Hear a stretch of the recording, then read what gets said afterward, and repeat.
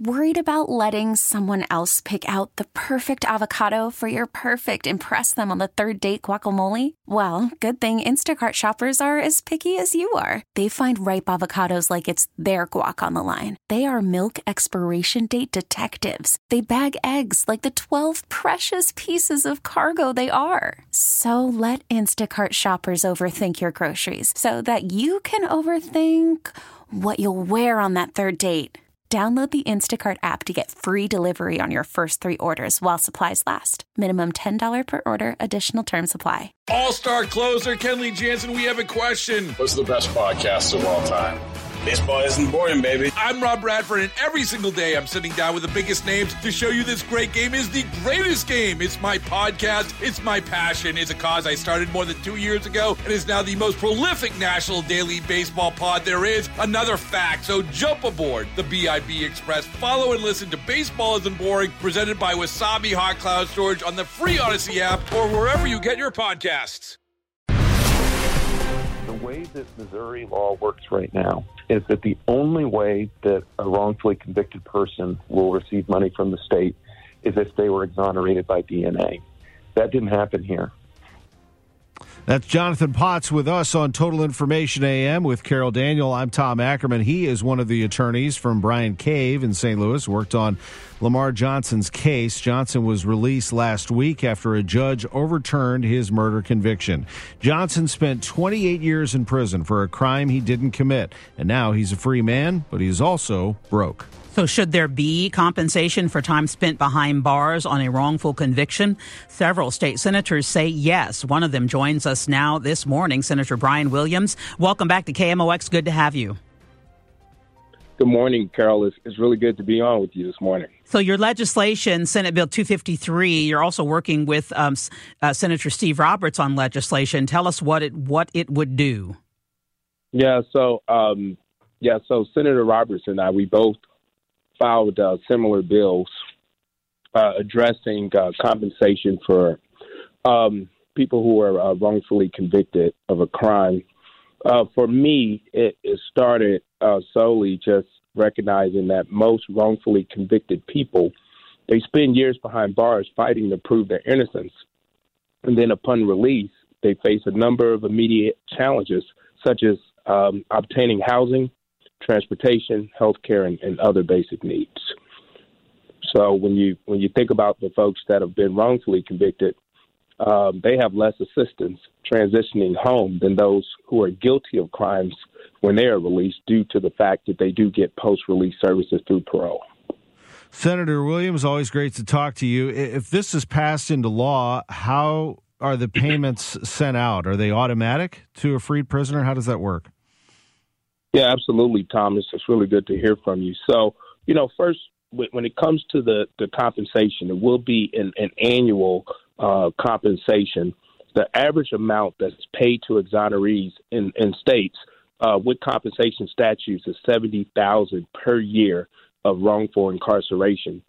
So right now, there's about 19 states that offer $50,000 or more per year of wrongful incarceration. And then when we looked at Missouri, by contrast, we only offered just $18,000, tied with Iowa for the lowest in the country among states that articulate an annual amount. So it would be an annual compensation, and it will be paid out as an annual salary. So we understand that, as was mentioned, that currently only DNA-related cases would allow for payments. And some might say, well, that might be the best way, because then it's clearly a person is innocent. How do you address any opposition that you're getting, and what opposition are you getting? Well, everyone was in favor and supported us, and even Lamar Johnson, who's only been free for less than a week, made his way to Jefferson City to join me in support and testify in support of this bill, Senate Bill 253. I think we have to understand that Missouri statute is short-sighted in that it requires that someone be exonerated by DNA evidence in order to qualify for compensation. A distinction only one other state in the country requires. DNA evidence is a factor in many of the nation's exonerations. However, many exonerations do not include DNA for a variety of factors, such as there was no DNA recovered from the scene, or it was not properly preserved, so the evidence was lost or destroyed, or just despite having DNA, the sample was not of a quality to allow testing. So, additionally, any factors that would contribute to exonerations, regardless of DNA, including mistaken eyewitnesses, identifications in Lamar's case, misapplied forensic science, or just unreliable jailhouse informant testimony or inadequate defense. Those are reasonable standards, and they shouldn't just solely be on DNA. Lamar Johnson here in St. Louis, Kevin Strickland, that was in Kansas City in 2021. Are more cases, do you know of, coming down soon? I mean, what do we know about that? Yeah, Tom, it's really important to really talk about the history of this. So, as you know, that started with a provision in a criminal justice reform bill that I sponsored and passed in 2021, and we included the provision that allowed a motion to vacate, which ultimately freed Kevin Strickland and now Lamar Johnson. So it's always been on our radar and an intention to provide support to these gentlemen if they were released. So this is just really another bill that serves as part of a comprehensive plan that we were focusing on to ultimately make Missouri a better state when it comes to addressing cases around exonerees or people that were just wrongfully convicted in the first place. You're getting a lot of support, but are you hearing specific opposition? No, we have not heard any specific opposition.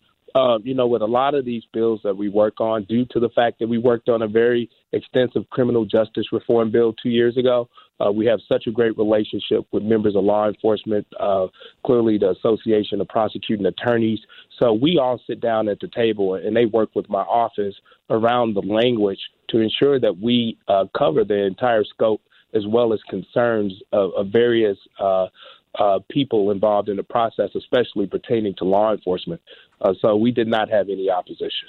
I'm curious, Tom, and you may have the same question, Senator Williams. Is this at all embarrassing that Missouri is in this situation? Yeah, it's very, very concerning. And, one thing that I expressed to Lamar the first time I met him, and then yesterday when he came up to Jefferson City to visit with me before the hearing, is that what happened to Lamar Johnson could easily happen to any of us. And we have to understand that this is a very serious issue for someone to potentially be wrongfully convicted of a crime that they did not commit. We want to right those wrongs. We want to make sure those things don't happen in our state. And if God willing it does happen, we put them on a path to be model citizens. One thing we got to keep in mind, Lamar Johnson was in prison during the prime of his life. I mean, this gentleman went in prison when he was 20 years old. That means that he never had an opportunity to go to college, never an opportunity to pay into Social Security, to work towards a retirement, to do anything that people outside of prison have an opportunity to do, yet we expect them to be able to come out and support himself and his family. We have a host here at our station, Amy Markscores, who has talked about her greatest fear being wrongfully convicted and going to prison for a crime she didn't commit. When she first said that, everybody was like, huh, what? And then, these stories start coming out. It does happen. The GoFundMe page raised $1.7 million so far for Kevin Strickland. Lamar Johnson's is already at $520,000. A GoFundMe page for Johnson. But I want to ask you this. What is the cost if this new law does go into effect? What does it cost? So, it would depend on just how many exonerees that we have. And you got to remember, we have not had that many in our state. So I don't anticipate it being much money in the grand scheme of revenue from the state. But what I will tell you, and you both, Carol and Tom, you both know me very well. I can tell you there is not a number or a price that you can put on my life or the time that would be taken away from me in terms of my friends and family and loved ones in terms of compensation. So, we rounded out a number based on the average compensation statute in other states throughout the country. But I really don't think there's even a number that you can put on the amount of time that these gentlemen have lost being away from their family and the time that they've spent in prison for a crime they did not commit. Some surely see this as a moral issue, that the state has to right a wrong, and it's a moral issue. Mm-hmm. Yeah, and then you also got to understand that they're not eligible for post-release services that someone would get through parole. We're also looking to provide these gentlemen with wraparound services to address things around mental health.